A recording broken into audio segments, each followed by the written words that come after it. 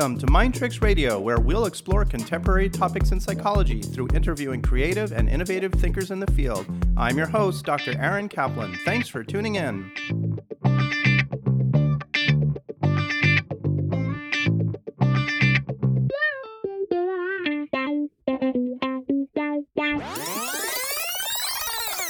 We're here today with Dr. Jeff Stern, child psychologist in Honolulu, Hawaii. Jeff is here to talk about child raising and education and all sorts of complicated and sometimes controversial issues having to do with the subject. Jeff, welcome to the show.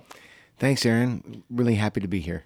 Yeah, and you and I have known each other for quite a long time, I should say. You're another guest I'm having on the show that I have a long history with. Yes, besides being at your wedding, which is quite an honor. Oh, yes. And saying the blessing over the wine, if you recall. I do recall. We go back to early grad school days. And I'm remembering our time studying for the comprehensive exams. That was, about 3 or 4 years ago? 3 or 4 times 10? Yeah. Well, not that many. Yeah. Do you remember that? That was boy, was that stressful. It was. We had to kind of use time management skills and pace ourselves effectively. And nevertheless, I think it was a real marathon.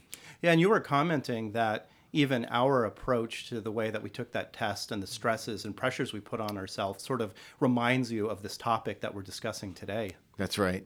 It's very much reminiscent of cramming for some big event because I didn't manage my time well or because I underestimated the amount of time it would take, which I think are skills that are really valuable that maybe not a lot of kids are learning independently in today's day and age. Yeah, and on top of that, just the pressure to succeed and perform. I mean, it's just really... I remember how strong that was when we were studying for the test. If you recall, it was if you don't pass comps, you don't move forward. You don't get your doctorate after all that we put in. I was like, that's not going to stop me. Right. There's a lot of pressure there. So I want to talk with you about this complicated topic about overscheduling children, raising children, and boy, I don't know if we're even going to come to any kind of conclusions, or maybe we'll come to some today. I really want it to be more of like an open-end discussion about the kind of pressures and stresses that parents have raising their kids. It's tough, you know. You and I are both parents, and we've been through it, and it's hard to know what's the best approach for your child. Yeah. So I want to meander through this with you today, pick your brain, and talk about it. But first off, I think it would be great to get a little bit more background information about you. How did you get into this field, and where did your interest come from? Well, I kind of started getting involved in psychology back in high school. I was a natural fit for the peer counselor program at school. I was friends with everybody and very much lucky to be a young person growing up in Hawaii at a private school where I was only in one school from kindergarten all the way through 12th grade. And so I knew a lot of people, had a lot of relationships that were really valuable and helped me kind of grow up with good mentoring and good peer mentoring. So very, very fortunate. That's kind of the whole social indicators of health kind of thing, where I had a lot of positive things that helped to buoy me and get me in the right direction. And then so after peer counseling, I took psych and soc in college, and the natural fit was to try to start working in the field. I thought I was going to work with adults, but then my first job out of college was working with kids, and I just loved the kids. Just really enjoyed working with the kids with severe emotional and behavioral disturbances and kids with learning and neurodevelopmental disabilities. And that's been my passion ever since. I've been involved in that field for, go on 30 years now. You also have a background with working with hearing impaired kids, right? Yeah, that was right when I started grad school in the late 80s. Just had an interest in sign language as a way of finding something fun to learn to do while I was grunting away in grad school and huffing and puffing. Meantime, I could, have one night a week where I was letting my brain roll and learning something that I wanted to learn just for me. Right. And then it turned into a career. Yeah, and I should say you're fluent in signing, which is I amazing. Used to be. I think my skills have deteriorated considerably because of a lack of opportunity. I have still some close friends who are deaf and with whom I get to sign, but it's not nearly as frequent as it used to be. I was much stronger before. So tell us a little bit about your career path now and how we were getting into this topic about parenting. Well, I've always kind of been involved with working with kids, and so you can't do work with kids without doing work with parents. If you try and you're doing it in a vacuum, you're really not engaging in either ethical or best practices for sure, because kids are not just individuals happening and growing and developing in a vacuum. So the different environments and require somewhat of a systems perspective at times, and shifting into kind of being able to analyze what you're seeing people doing in terms of their parenting, their specific behaviors, the things that they react to that they don't even realize that they're reacting to in ways that are not constructive. Right. So that's one big difference with working with children is the families are almost always involved at some level, Yeah. both in the treatment and also assessing what the problems are and how everybody fits into the picture. Yeah, and because each person has their own issues and their own baggage that they're coming into these relationships with, it's very hard to allow for those things not to be the issue, but instead to be able to put and hold those issues in abatement for the time being while we focus on the child and what's going on for the child.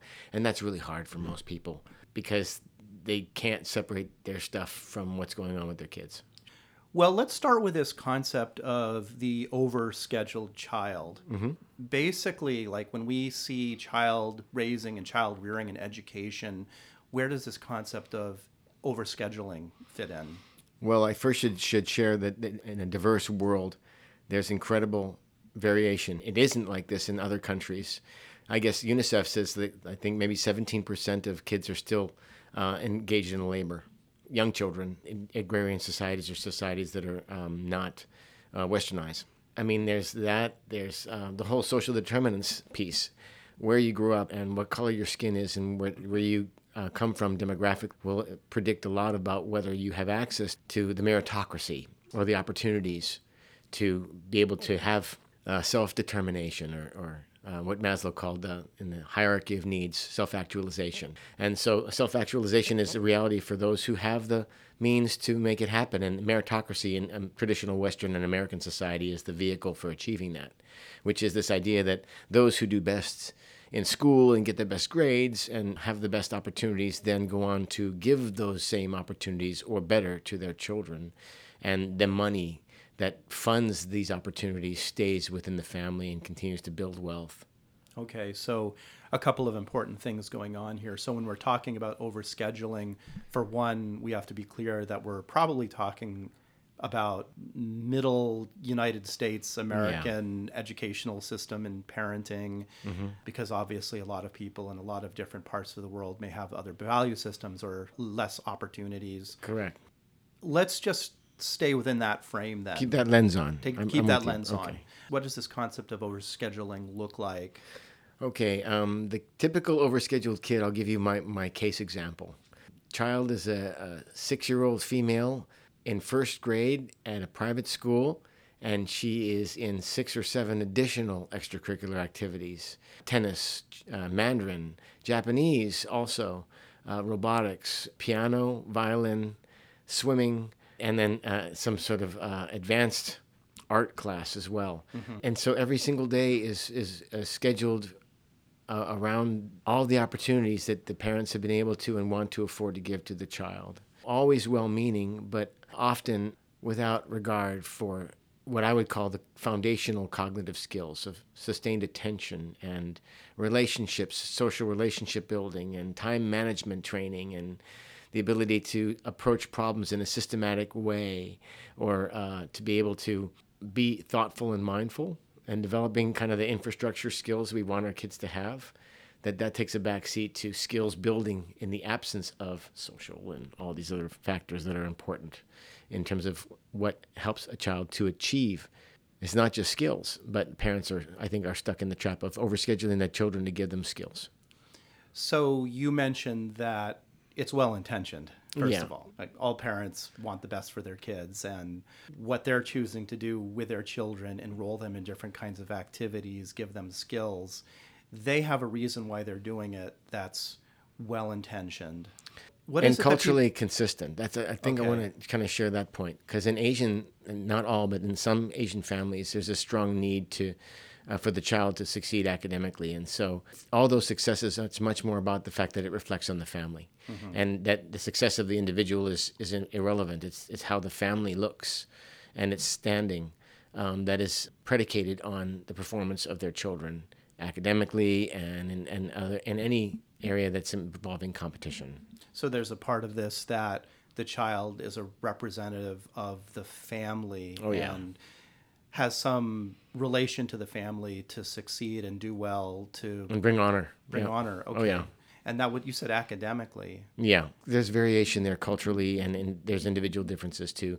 I found that in my experiences, certain ethnic groups are much less about that, and they just want the child to do what they want, what the child wants to do, and they are much more followers, and they don't overschedule their kids. If anything, they may be more on the neglectful side or appear so to others, because they're really trying to let the child be magical, so to speak, and self-determining. Yeah. So we'll get to that too. I want to talk about that end of the spectrum as well. I'm glad you bring that up.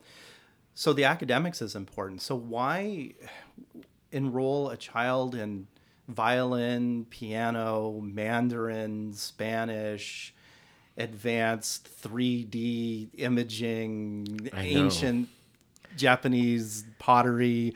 What are the reasons for all these other extracurricular things that have to take up the kids' time? I think it's multiple. Like you mentioned in the very beginning of the show, there's a lot of factors that contribute to it. Now, we can talk about social factors, which is, like I mentioned, how they look among their friends in society, among as a family, bringing honor to their family and socially.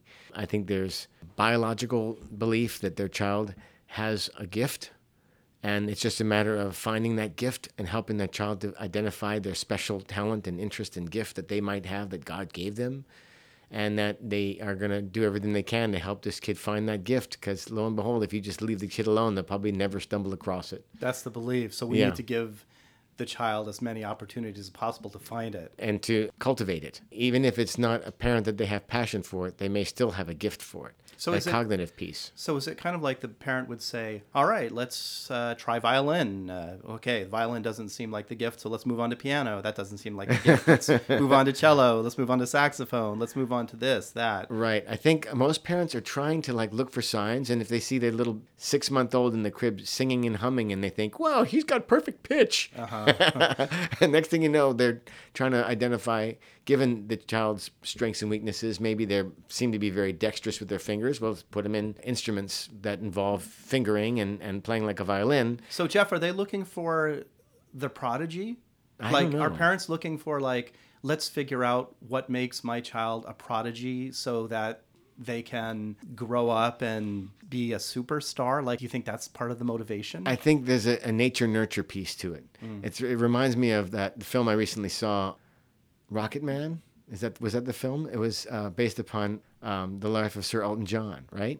Right. And in that, the grandmother and the mom realize that the little boy has an interest in something, so they enroll him and get him lessons, and then that turns into your child has a lot of talent here, so they push now because this could get him a scholarship, this can give him opportunities to excel, and he could be great at it. So let's make him do it because he could be great at it. But then I've seen kids who not only could be, but already are great at the age of 12 or 13, and they're being Olympic consideration for sports and so forth, only to see the wheels come off when the child does not really like what they're doing and feeling that they're being pushed. Andre Agassi is a perfect example of that. He wrote about it in his biography. So that has to do with being pushed and burning out. Oh, yeah, big time. And I was going to ask you about that. Is that something that happens from these overscheduled kids, that they are pushed to do all of these things and burn out on it? How common is that? That's a good question. I can only speak on clinical experience. I did a little bit of a search, but I didn't really find much in terms of burnout from overscheduling. But a lot of literature talking about overscheduling. So you're asking a question that I don't have empirical evidence to support an answer to. So your clinical My clinical experience. opinion is that I'd say a lot depends on the nature-nurture thing, and that certain kids, it's a good combination, and the nature and the nurture work together to create synergy, and then that kid, becomes an expert in something and maybe follows it their whole life.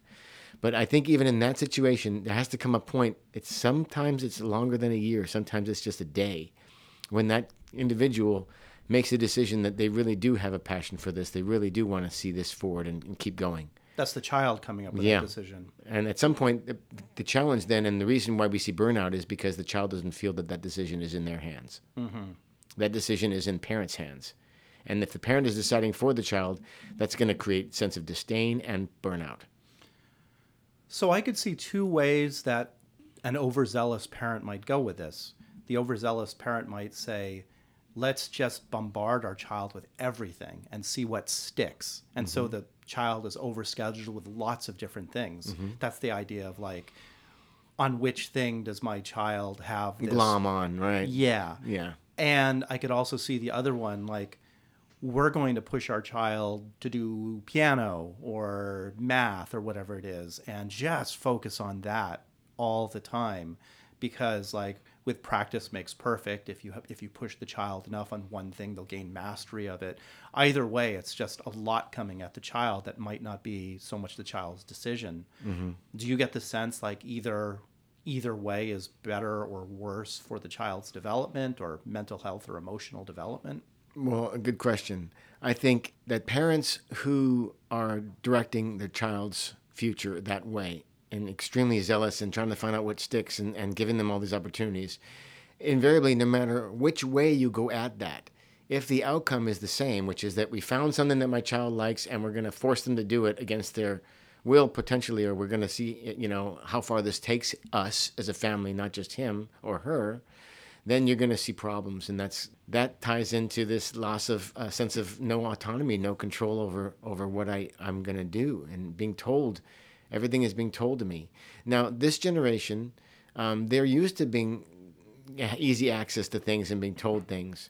But I see a lot of parents kind of moving against that to try to make it a little bit more of a nature-nurture blend where they see what the child's interested in before throwing a whole bunch of things at the child to see what sticks. They'll make a more educated guess and say, well, he's showing interest in this and there's potential there. It runs in the family. Uncle was an artist and he's just drawing up a storm at age 4. Let's see where this takes him. But I'm also seeing that tempered with this idea of technology and the future and what kinds of jobs are going to be in demand, and wanting to make sure that the meritocracy is served. So one of the major complicating factors is the idea of the dynamics of the 21st century and how fast everything is changing, and the job market and the whole gig economy idea is really, I think, throwing everything that I think we know as psychologists and professionals in this field into a bit of a, oh no, now what are we going to do with all these pressures brought to bear? And that's almost like there's a smaller and smaller pot of gold that these parents are now shooting for. And so like you'll see these snowplow parents like Lori Loughlin and these parents who are trying to do whatever they can to get their kids the opportunities, because they believe that you need to have that advantage now. Otherwise, there's not much hope. So is that true? Is that an actual true statement that in this meritocracy, there's a smaller pot of gold and the child needs to be very competitively placed in order to survive in the future? No, there's absolutely no evidence to support that. Okay. I'm going to put it out there firmly. What there is evidence to support is the idea that people still believe that their kid has to go to an Ivy League school, or that their kid has to have the best opportunities in order to achieve at the highest levels. That the kid who's going to, UH-Hilo isn't going to be the next president of the United States. That's the assumption. Or the next CEO of IBM or whatever, right? And the fact of the matter is the child who goes to UH-Hilo is probably not going to be the next president of the United States, and neither is the child at Harvard, right? That's right. That's exactly right. And I was kind of disappointed to learn when I was working at a private school, and disappointed to learn that the sheer volume of parents who are still firmly entrenched in that belief and don't seem to get the fact that your child is going to do great as long as they go to a school that's a good fit. Well, so now we're getting into talking about colleges, and I wanted to ask, to what degree does that play into this conversation? Are parents obsessed with college and their children getting into college and which college they go to? Oh, yeah. And that's a part of the meritocracy. It's like some of the kids that I've worked with, their parents feel like they have to go to a top 15 or top 20 school in order for their child to have a chance. And that it's not a if or what do we do if. It's like they have their mind set on it. Some of this has to do with another complicating factor, which is parents living their dreams and hopes out in their children vicariously. So it's like, I wanted to be a professional musician. So the fact that my child has musical proclivity and is really gifted, I'm going to try to force him to go to music school, and I'm going to get him into Juilliard if it takes every dollar in my bank account to get him there. so that he can become this world famous musician, which is something I dreamed of but never could do.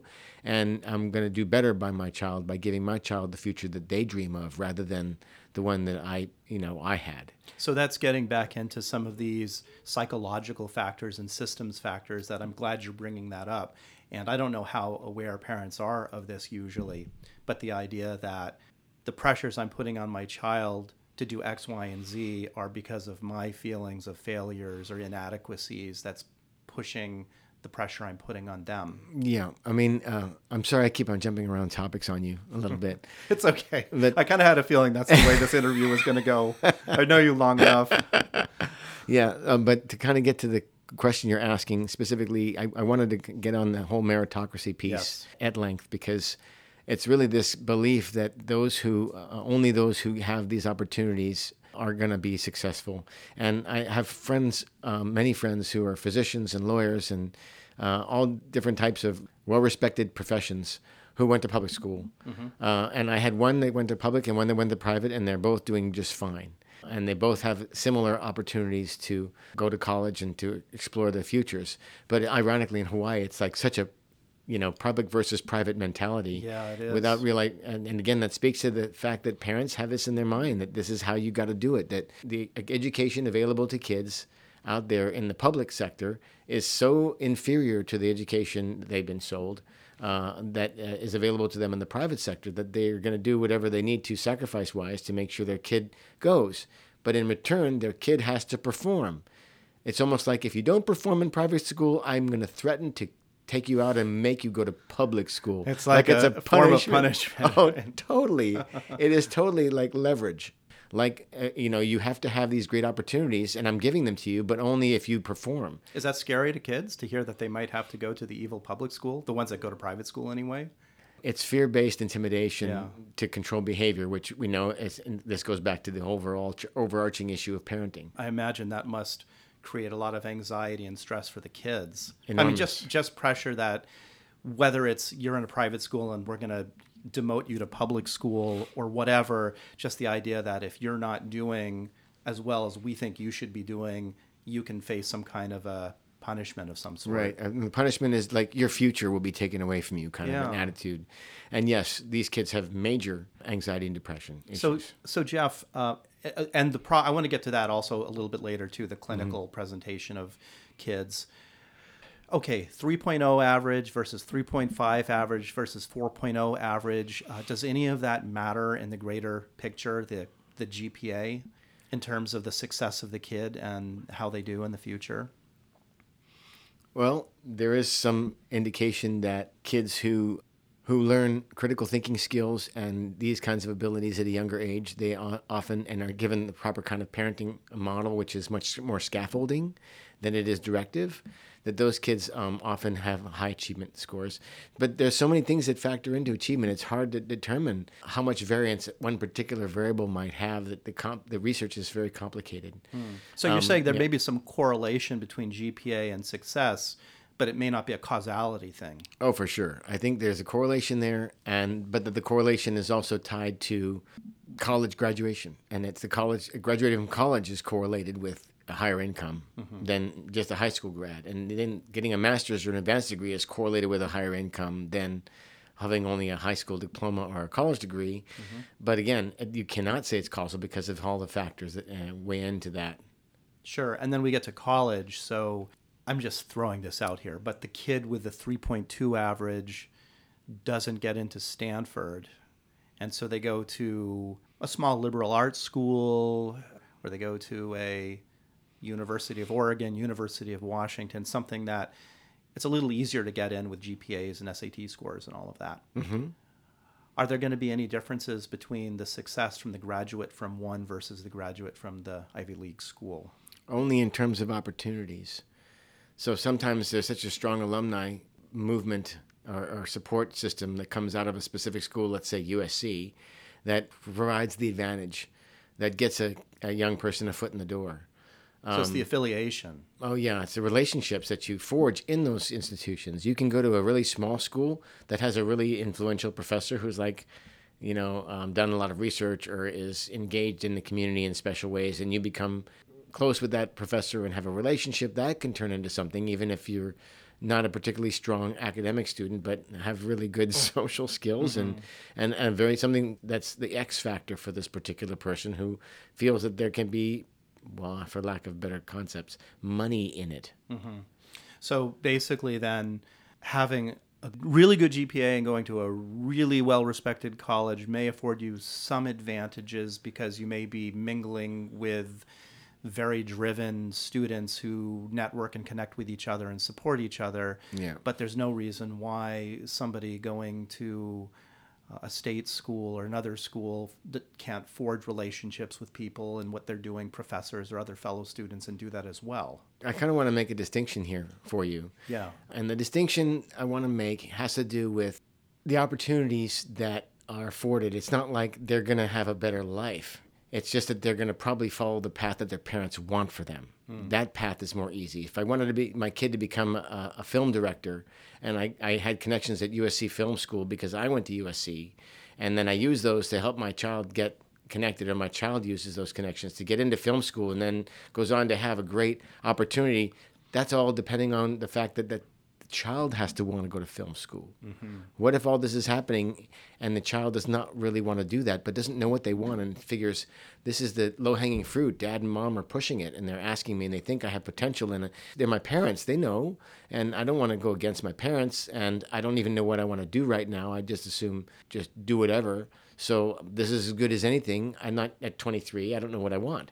So that's actually the most common thing, is that they have these advantages, but they're really advantages in the parents' eyes.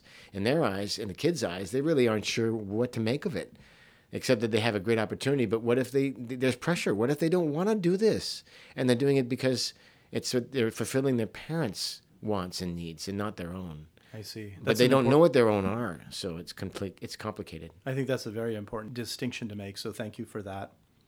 I wanted to talk a little bit about this other end of the spectrum, which I think is really fascinating. And I've done some research about this, looking into it. It's just interesting stuff how some parents, I don't know if it's a backlash to the overparenting, overscheduling, or if it's just naturally some parents are like this. But it's this other end of not putting pressure on my child at all, not requiring any extracurricular activities. I've heard of this unschooling movement where some parents are not even putting their kids in school. They're just offering them opportunities to explore the world around them, maybe providing things at home for them to do. And of course, homeschooling is somewhere in between there, where the child's at home, but the parents are providing the educational opportunities. Can you talk a little bit about this phenomenon of the other end of the spectrum of parenting? Like, do you see that in your practice, or have you come across that? Well, a lot of times I don't get to see those parents. More often than not, they are either the kid's doing great, and so there's no need to see a psychologist because they don't believe in the wellness movement as much as psychologists helping people who are having a problem. I might see those kids for coaching where the child has shown an interest in something and the parents want to help the child achieve it, but always in response to the child's initiations, not their own insistence or pressure. When I do see these kids, the problem is that their parents have been so much whatever you want, bud, we're friends, bud, that the child ends up going into bad things. Most of the time it's a substance use issue. They're not getting a lot of direction and supervision from their parents, and they just sort of meander out and meet kids that they use drugs with. Yeah, well, it depends on what they get interested in. Yeah. Let's say they get interested in surfing. Well, then they're going to get exposed to surfing culture type stuff like drugs. And same with skateboarding or some other sports. They might even get involved in academic pursuits that they really have passion for, but their parents just aren't engaged in it. So because the parents aren't engaged in it, they're just kind of on their own to do whatever. And as much as that sounds like it'd be a good fit for Western culture and the idea of individualism, and each child is out there to try to find their true self and identity and what they're going to be good at and pursue their purpose in life, very Western, by the way, and kind of a white Anglo-Saxon Protestant kind of mindset, in my opinion. When we don't give them that kind of guidance, it's going to be a free form and potentially free for all. One of the major researchers back in the 20th century, and this is Vygotsky and his idea of this zone of proximal development, that the idea is to try to promote in kids the areas above what they can do independently. And so we know from his research and research for those who followed him that educational process leads to the highest levels of retention and learning in kids. That it's like if someone doesn't know how to fix out a toilet, you don't just throw them in there and make them do it and say, you'll figure it out. That's above their zone of proximal development, what they can do independently. What they can probably do independently is watch a YouTube video, and maybe what they can do independently is get the right product from the store. So you might have a child doing, helping you, what should we get? What do we get for this project or whatever? And so they can help you, and you give them some support, or if it's an adult, the same kind of thing applies. But then the goal is to give them opportunities to be successful with as little support as needed for them to achieve either success or failure, but to learn positively from the experience. So parents who are trying to raise their kids in this way, you had mentioned earlier the idea of like getting out of the way of the child, but that doesn't mean getting out of the way and disappearing completely. Right. So the one that comes up a lot is this idea of managing their children's internet usage or phone usage. Denise Pope did a bunch of research in this. What she had found was that a lot of times we're trying to control. So the parent will monitor the child's use or confiscate the phone and look through all the sites that the child has visited. They're basically doing heavy-duty policing of their child's behavior. That, I would argue, is not good zone of proximal development kind of training. It's not good parenting because you're not teaching the child to make good choices. You're thinking at level 1 and not at level 2, where it's like, what's going to help the child to have more moralistic mindset? What's going to help the child to be more planful and mindful of their time? So these parents are saying, I have to get rid of the internet and I got to shut it off because my child's not doing their homework. Well, that's because the other stuff is more interesting to the child than their homework. So the answer to that is probably much more complicated than we can have a conversation about. I was just going to say, this is a whole other can of worms that we should probably just have a whole other podcast episode about the use of social media and screen time and all right. that. I guess the point I wanted to get to about it was the idea that parents are using that as their litmus test for parenting, rather than monitoring and kind of being on there and doing it, engaging in the child in a very punitive way regarding its use, is to take the time, which parents don't have, to sit down with the child and actually do it with them. Go online and show them stuff and help them to learn how to do appropriate searches. And basically, that's scaffolding. That's the stuff that they can't do independently, but that you show them how, and then kind of give them a little bit more room to try to grow and learn about it in a way that's non-judgmental, but not in a way that's controlling. I see. Yeah. So we've got this spectrum then. We've got these over-scheduled kids that are being prepped to participate in this meritocracy, as you described it. And we have, on the other end of the spectrum, the more permissive parents who let the kids go out and explore and figure out their interests. And I don't know if you have any data or information about the outcomes of both of these two styles of parenting, but what are your thoughts? Like, is there anything we can say about the end result, level of happiness, success, however that looks, for the two different styles? Is there anything we can look at? I think the research has moved from either or to one of modeling, which is like, what's the best fit? What's the best fit line to fit the data we have? So the best fit is, given this child's proclivities and interests and passions and developmental trajectory and strengths and weaknesses, and the parenting style and the parenting interests and the way the parents are and how they were raised and their values and so forth, what's going to be the best fit line that's going to help the two to kind of create synergy, or help the child to actually achieve and be satisfied with what they're doing in their lives. Well, that makes perfect logical sense from an academic standpoint. Yeah. How do parents figure this out in real life? Well, let's take it. I think there you're going to be very concrete. So its example would be, where do I put my child into school? What school would be best for my 11-year-old who's we're trying to consider private school next year? It's like, well, on the one hand, the controlling parent is going to try and get their kid into the school that they went to, or the school that they think is best, without considering what may be the best fit for their child, where their child's strengths and weaknesses are going to be the best fit. On the other hand, there's the parents who just say, we're going to save our money for college and not try to get the child into any private school and not worry about that. And then the child, maybe there's risks and benefits to that, but if the permissive parent, the child is then free to do whatever they want, and they may end up not even being very motivated academically, because there was a study out of LA School District that showed only 17% of their kids were actually engaged and ready to learn in the public school system at LA. And I think we have a very high dropout rate here too in school.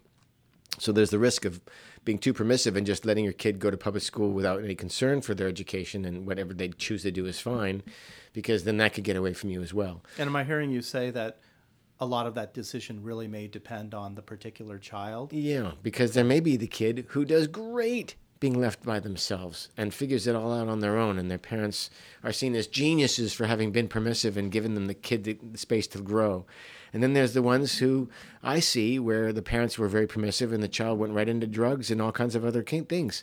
In that case, what I see is kids who are impulsive, and particularly boys with impulsivity and not a lot of structure, they're the ones who often will get themselves into trouble. So what I'm hearing you say is that parents really have to be very aware of their children, their personalities, their particular needs, their learning styles. I think it's a combination of awareness and humility. I think parents have to be humble to the fact that they can't control these things, but that they should be seeing what their child is giving them, rather than trying to read what they want to read into what their child is doing. That makes sense, yeah. So let's talk about problems. Okay. So you're a clinical psychologist. You've seen your share of problems with a family and problems with children. What are the most common problems that you see with these children, and how can you relate it, if at all, to the overscheduling, to the permissiveness? I think the problems that I see are poor time management among young people. They don't know how to schedule stuff and coordinate stuff. Depending on the parenting that they've had, a lot of kids who had parents who are over-controlling don't know how to do things for themselves. They have to be handheld through a lot of stuff, like applying for grad school. They couldn't do it on their own. They need mom or dad to make the spreadsheet for them and to help them write and edit their personal statements and set up timelines and reminders on their phones for them to get this or that signed or get this or that application completed. So I see that as a big problem. These kids just don't know how to do all that stuff. They have a hard time doing things on their own because their parents have been so involved with doing them for them. Correct. Okay. We talk about those as kind of like the snowplow type parents. Mm-hmm. And the best thing that you can do if that's you're worried that that's you, is to pull back big time on your parenting and begin to try to be more passive and responsive to the child. But Jeff, what if the child, you leave it up to them and they forget to turn in an assignment and they get an F? Then they get an F and they learn from it. You're hitting it right in the middle of the square of the head. That's exactly right. That's the fear. The parent is they're going to get an F and they're going to this and they're going to that. But then it's going to be the child's F, and the child has to learn that it's representing them, not their parents, or the parenting. It's like, yeah, that's a danger. There's a huge double edge to that sword, because the parents then feel badly that they let go, and now look what happened, doctor, you stupid doctor. Well, I'm also wondering if they get the F, is the child going to care? I wonder if the parents worry that the child's just not going to care, and so they're just going to get Fs. No, that's a total misunderstanding of the nature of the kids. That gives them very little credit for having their own sense of what they want to be able to do. No kid likes an F. No kid likes an F. The only way a kid possibly could like an F is if it gets the mom and dad off their back. If it's like, will you leave me alone if I fail this? Will you leave me alone? Okay, I failed it. Leave me alone. No, I joke. Right. No, I get it. If I had a nickel, I always use that line. If I had a nickel for every kid that I've seen who got an F and were super stressed out about it because they're going to now get a bad grade, or they start to hyperbolize the situation and start talking about how it's the sky is falling, basically, and they pull Chicken Little. It takes all kinds of interventions to get them to let go of this worry. And the best thing for it, it's anxiety. And the best thing for anxiety is exposing them to the things they're anxious about so that they become desensitized and they learn to have more control over the outcome by planning.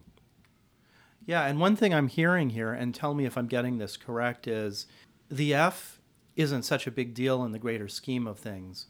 But if the result of the F is the child wants to do better because he or she doesn't want the F, because he or she intrinsically wants to succeed in the things that are important, then that will be a learning opportunity. But if what the F represents is my parents are going to be disappointed in me, my teachers are going to be disappointed in me, I've done bad, I've let everybody down, we've got a potential problem here. Right, because it goes beyond the individual test to be a personification of who they are.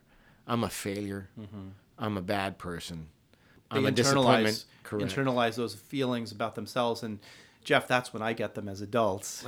The ones that come into my office and they have these core feelings of shame, lack of competency, feeling like they're never good enough. They show perfectionistic traits because if they mess up at something, it's the end of the world for them. It reflects badly upon them as a person. So that's at the spectrum where I see them.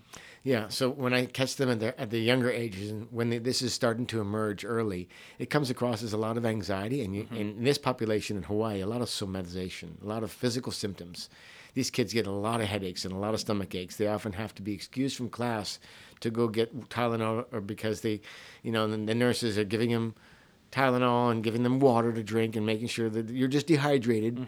When the truth is, it's more than just dehydration. They're fully stressed out because they're worrying that they're not going to do good enough. They're not going to perform well enough. Some parents in some cultures will punish a kid physically for not getting straight A's. And that's not good. No. Okay. So one of the first things, the first things that parents should look out for are these somatic complaints, headaches, stomach aches, things like that they may be underlying an anxiety problem that could be stemming from pressures for school. I imagine there's other pressures too that could be creating anxiety in a child, social stuff.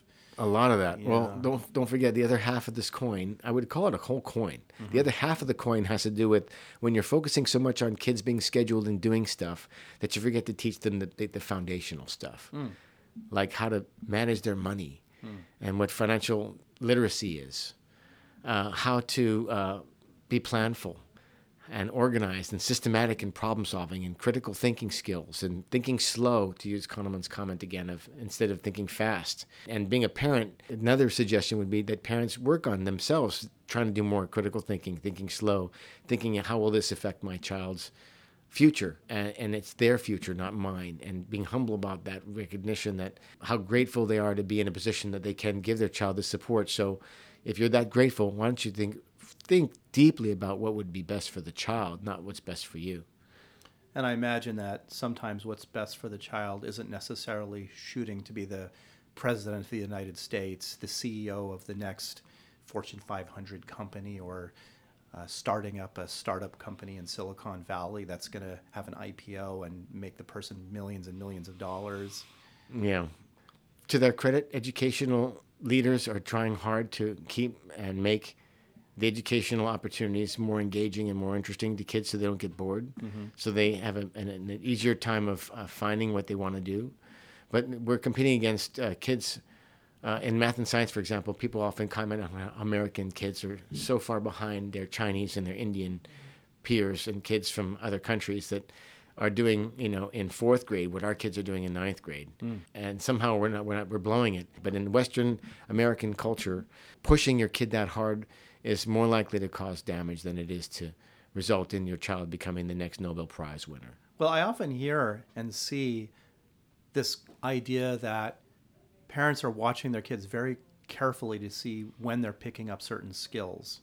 So like some people maybe in another country or at another school, or even comparing to friends' children, are, say, reading at a sixth grade level when they're in third grade, and my child is still maybe reading at a mid second grade level at third grade, and so my child is falling behind here. And this really doesn't bode well for his or her future. I see that more than anything. The thing I see most common, and since you asked the question clinically, is these kids whose parents are concerned that their kid is somehow got a learning disability or some sort of a cognitive disability or problem because they're not doing as well as they feel that their child's underachieving. And so rather than kind of chalk up the reasons for underachievement, including a non-engaging environment or their teachers don't really have the chops, or that there are too many distractions going on in the home. They want to instead indict their child for not being motivated enough and not working hard enough, and then they'll indict the school for not doing a good job of educating their child. And they'll be insisting that the school innovate and make changes, and they'll push. And the reality is it's not that big of a deal in the greater scheme of things. I guess in the moment it feels like it's everything because your quality of life is so heavily impacted by all that stuff on the day-to-day. But when you look at it in terms of a marathon, the fact that they'll finish the marathon is great, and they're going to have a huge success if you don't worry about how fast they finish it. Yeah. If you just let them finish it at their pace and not worry about what is supposed to be and what are the norms and how my child isn't. I mean, there's important reasons for early identification of real problems, but those should be really readily apparent. And it's the kids who have real problems often that get the real support, and that's helpful. But we cast such a wide net, and we get all these other parents who, because of meritocracy issues or because of their own cultural values and real push on their kids, that these are the ones who are saying, my kid's only getting 6 hours or 5 hours of sleep a night. He pushes himself so darn hard to get all his work done. It's like, well, yeah, but who is making him go to the school, and who's making him take Japanese school after school, and who's making him take Mandarin on Saturdays, and who's making him take, cutting into all his time and insisting that he be a world-class athlete as well. That's going to cause problems for anybody, not just for, your child. So you can't be blaming the child or the system. You're the parent. Mm-hmm. At some point, we often, at this generation, we give our kids too many choices. We say, well, what would you like to do? So one of the additional things I would like to recommend, and I do with my clients as a rule of thumb, is I say when it comes to extra things, like besides school and chores, two things is what I try to recommend. Make them do one thing that they need. Like for my son, he needed discipline, so I got him into martial art, and felt like you may not like this, but guess what? You're gonna do it, and there's no coming out. You're doing it. And your son ended up loving martial arts, right? Yeah, he did. Yeah, he did, and he had a couple important moments that helped him to love it, where he was having failure and then had finally a success, which is part of the scaffolding piece that is such a big part of it. There's also there's this pressure to be able to achieve all those things, and I'd rather that there be some goal setting that happens on the part of the kid, or consideration for the kid's viewpoint. As parents, we do make our decisions, and we're responsible. So you have one that the kid gets to choose as well. And that's like, I choose this for you, and you're going to have to do this. But in exchange for this, and in consideration of your desire to be an autonomous human being and follow your own interests, you get to pick something that you want to learn too. Jeff, what if the child says, I don't really want to do anything. I just sort of want to chill. I'll go to school. I'll try to do well in school. But I don't really want extracurricular activities after that. I kind of want to just relax, do my thing, do my homework, not be stressed out. Is that okay? Oh, that's brilliant. I wish Really? there were more kids like that. That's pretty rare. I don't get to see that very often. Well, are they missing out, though, because they didn't become a prodigy and they didn't tap into that thing that if they had only taken that extracurricular thing, been exposed to it, that they might become a great piano player or a magnificent Michelangelo? They might be a great father, too, a teenage father as well. Right. So there's a lot of things that go into this. I would prefer to see the parent who is passive and waited until their child showed them an interest or came to them and saying, I want to do this. But at the same time, I would be also exposing the child to all kinds of different things. And in the car, you're going to listen to different types of music. And, we're going to go to the zoo, and we're going to go look at animals, and we're going to go to the art store, and we're going to try to do some painting and fool around with this and that, and see what the child seems to like to do. Yeah, and I want to make a point, and tell me whether you think this has merit to it or not. This idea that this exposure to activities or exposure to stuff, whatever it is, you're listening to things in the radio in the car, you're checking things out in your environment, the impact that might have on the child's interests and pursuing interests may not even manifest until adulthood. You may not even see it in childhood. Oh, yeah. And there's also the common one where the child is exposed to something at a young age and gets tired of it. But then if everybody backs off and just gives them room, it comes back around because there's a seed in there and they really did like it. It was just being suffocated by pressure. It's okay and good to expose your kids to lots of stuff, but try to be passive about the pressure piece and allowing the child to decide what they really would like to pursue. And then giving them the opportunities to pursue those things in moderation, not like to the exclusion of their responsibilities. So ideally, you want a couple priorities to be straight. And for me, kids, their number one priority is to learn. And then the second one is to have fun. And so I try to see if we can achieve both of those things in their schooling. And then beyond that, then we're getting into the fine tuning of discipline. The kid who needs the discipline versus the kids who are very self-disciplined. Not every kid needs that. But every kid does need a good foundation of responsibility and preferably of being able to make smart, healthy choices. But you can't force a kid to make them. They have to kind of come to that developmental stage. I love it when I laugh when I hear parents ask their kids, "Why'd you do that?" And the kid's 5 or 6. It's like, you're not going to get a very good answer. I guarantee it. You're asking because you want to ask. But you have to understand child development doesn't work that way. And kids don't have the capacity to give you a why until they've reached a higher level of cognitive functioning and processing. And maybe even expecting to have a why in the first place isn't the right thing to ask, because maybe people just do things because they feel compelled to do it and they don't have a good answer for it. That's right. Even as a teenager. Right. So I'm suggesting that at the young ages, you give them opportunities, and if kids show interest, you let them pursue them, but you don't force it. But then at some point around the time where they're 12 or 13, their adolescence kicks in, and they start to have a higher level of understanding of the nature of things and start to identify with some interests and strengths. Is that you go strengths-based and really focus a lot on what their strengths and passions are, and not be so critical of the things that they're weak in, because that's so much of what the negative messaging is to our kids is you need to fix the areas where you're weak, because the areas of strength are always going to be there, but you need to be well-rounded and Machiavellian. And the truth of the matter is that's just not how how evolution has been how it's been working. It's been more like those who are really, really good at certain things, they're going to rise to the top of those things and they're going to excel. Right. You let the hunters go hunt, and the ones aren't so good at hunting, you let them make pottery or do something else that they're really good at. Right. It doesn't make sense to make the potters be hunters and the hunters be potters. Of course. Yeah.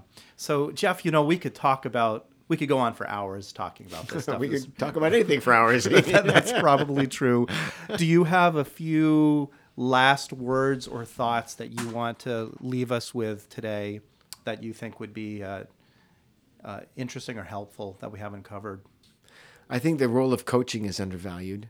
I'd like to see more parents do more coaching style of parenting, where they encourage, they give instruction, and then they just sit and like the classic local baseball coach for the little league team, just kind of watch your kid, and if they strike out, put your hand on the shoulder and say good try, and if they get a hit, and you say good job, but let the peers kind of support the developmental process. It's not all about you. A lot of times as kids get older, their peers and their friends are much more influential. You don't want to try to control their friendships, but what you can do is support them and making good choices and being a good friend and helping them to be kind to other people and have those values and those morals. So coaching is about sort of encouraging and supporting and less about directing. Correct. It's much less directive. It's much more responsive. A coach doesn't get out there and say, this is what you need to do. A coach waits and watches you and sees what you're doing and says, if you want to achieve these goals, these are some things you probably want to adjust or improve on. Based upon what I'm seeing, these are some things that you can do that will help you to achieve your goals. But it's based upon a child-centered or family-centered approach, right? Of what they're bringing. It's not like there's one size fits all and this is the answer. It's that every answer varies depending on the person and the time even. So that kid gets up to the bat, and the coach, if the coach was more of a directive kind of coach, would say, put your shoulder up, put your wrist down, get your head up. Right. But no, put it down a couple of inches. Turn a little bit to the left. Turn a little bit to the right. The kid's going to be stressing out at bat there. Oh, yeah. It's going to be hard to focus on actually hitting the ball. And more concentrating on whether their body's in the correct position rather than what they're trying to do. Jeff, thank you so much for coming on the show today. I still feel like there's so much for us to talk about, and I'm going to have you back on the show again. Dr. Jeff Stern, clinical psychologist and child psychologist in Honolulu, Hawaii. It's been great having you. Thanks. Take care.